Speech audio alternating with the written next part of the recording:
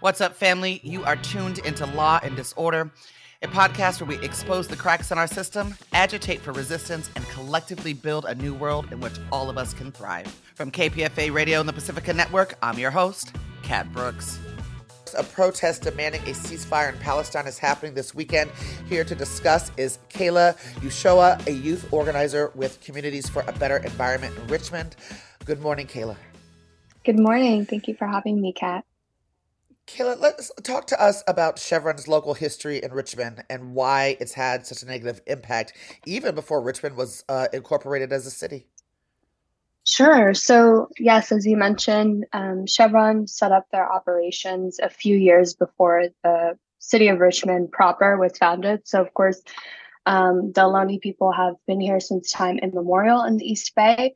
But Chevron set up their operations in 1901. So it's been more than a century that they have been operating their massive 3,000-acre refinery in our community. And they spew out millions of tons of toxins every single year. And it's primarily people of color who live on the front lines of the refinery who are experiencing astronomical asthmatic rates. So Richmond is actually the 90th percentile for asthma in the entire state of California. And we know that every year there are a measurable amount of premature deaths, unfortunately, in Richmond, attributed to the PM 2.5 exposure from the refinery alone. So they've really had a significant stronghold and impact on our community for more than a century. And can you talk a little bit about the ways in which community has fought back and why there doesn't seem to be any moves from the Richmond government to address this negative impact on everybody's health? Absolutely. So communities in Richmond have been fighting back against the refinery's environmental racism for decades, and there have been a long fight to build a progressive majority on the city council that took lots of work of frontline organizers to build that political power and momentum. But again, they are operating on privately owned land, and they have a massive amount of resources, a massive PR team, massive legal team. So they continue to enrich themselves while harming our community because they have the economic and political power to be able to shield themselves from accountability. So that's something that we work on at Communities for a Better Environment, to financially destabilize them and work for the long-term goal of decommissioning the refinery. But we know it's a long-haul fight, and we're continuing through various different policy pathways and local grassroots organizing to build the people power necessary to destabilize them and ultimately decommission that refinery. All right, let's move on to talking about the protest this weekend and why it's being held. How is Chevron directly tied to the Israeli occupation in Palestine?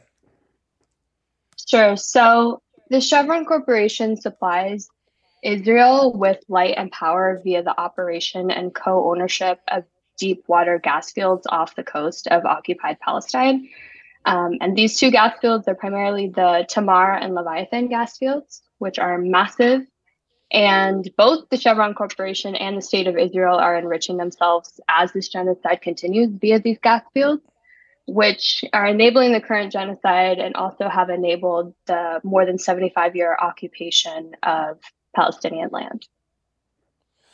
And what are the demands specifically of the action this weekend?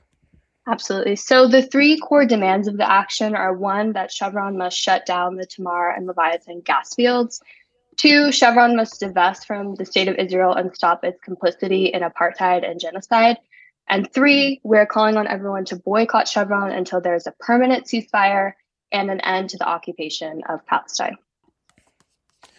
You are with Communities for a Better Environment. Is this a coalition of organizations calling for this action? And if so, who's involved? Yes, so it's a large coalition of both residents, community members, Richmond community members who are neighbors to the Chevron refinery, and also the broader East Bay community, as well as various grassroots organizations. So Communities for a Better Environment is one example, but also some of the other co-sponsors include the Asian Pacific Environmental Network, JVP, or Jewish Voices for Peace Bay Area, AROC, or the Arab Resource and Organizing Center, and many other organizations who are in the climate and environmental justice field. And this protest is taking place on Saturday, correct? Yes. So the protest will be taking place this Saturday, February 3rd at noon. The location is the Chevron Richmond Refinery, Gate 14 on Castro Way at the 580 overpass. Just to share some accessibility information about the event for people who may be tuning in, the event will be outdoors on flat ground with sidewalks and curb ramps. We are not planning to march. We're asking people to wear high quality masks, and if they're feeling sick, not to join us to keep our community safe. Also, there will be shuttles that will be running from the Richmond BART station at the passenger loading zone on 16th Street to the Chevron Refinery to make it more accessible to our community. So those needing a shuttle can look for cars with signs that say Chevron out of Palestine or find a shuttle coordinator wearing a vest.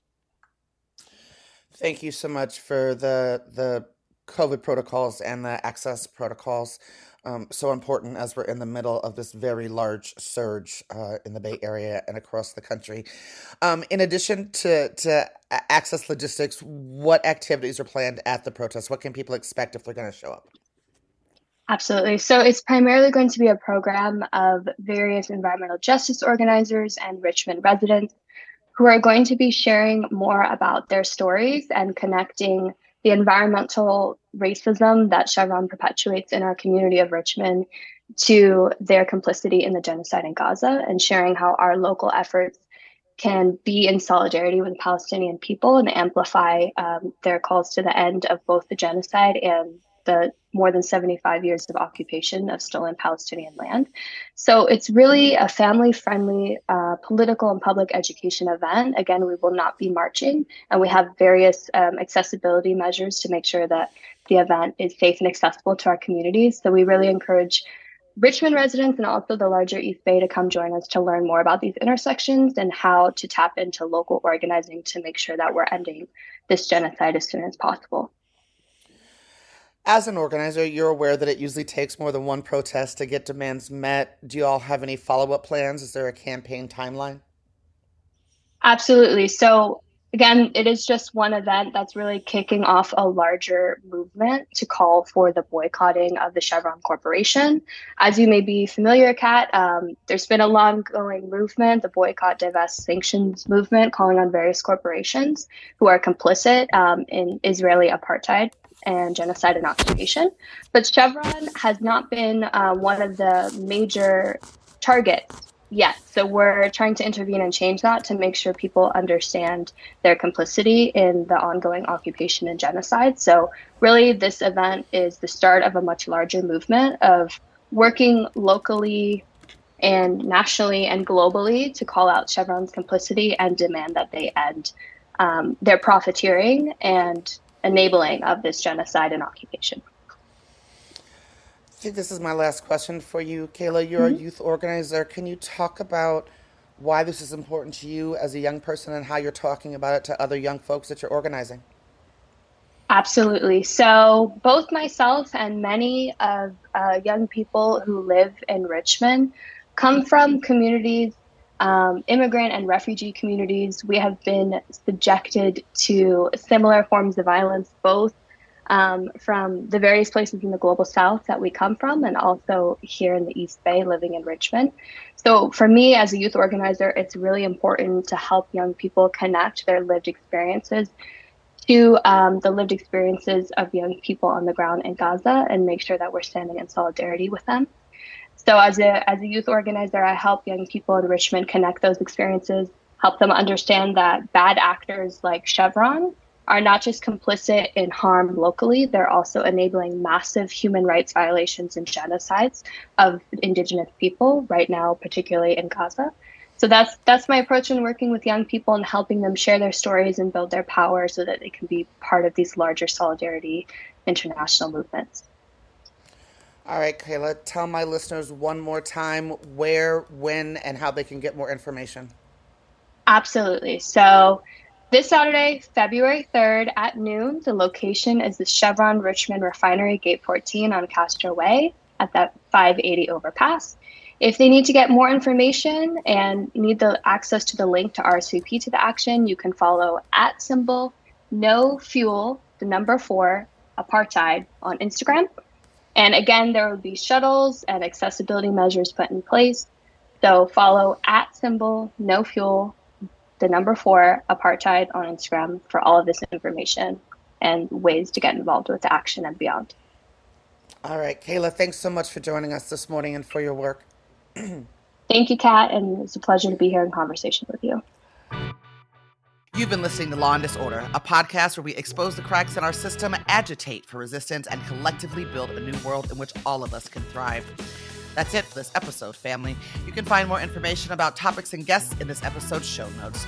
Law and Disorder is produced at KPFA, that's listener-supported radio on the Pacifica Network.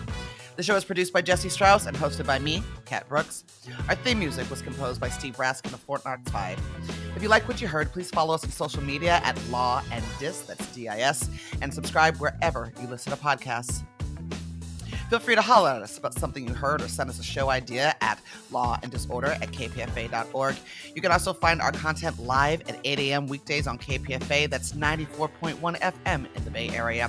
Our show and all of KPFA's programs are funded exclusively by you, the listener. And if you're in a position to support us, please donate today at kpfa.org. Take care of yourself and take care of each other. We all we got, fam.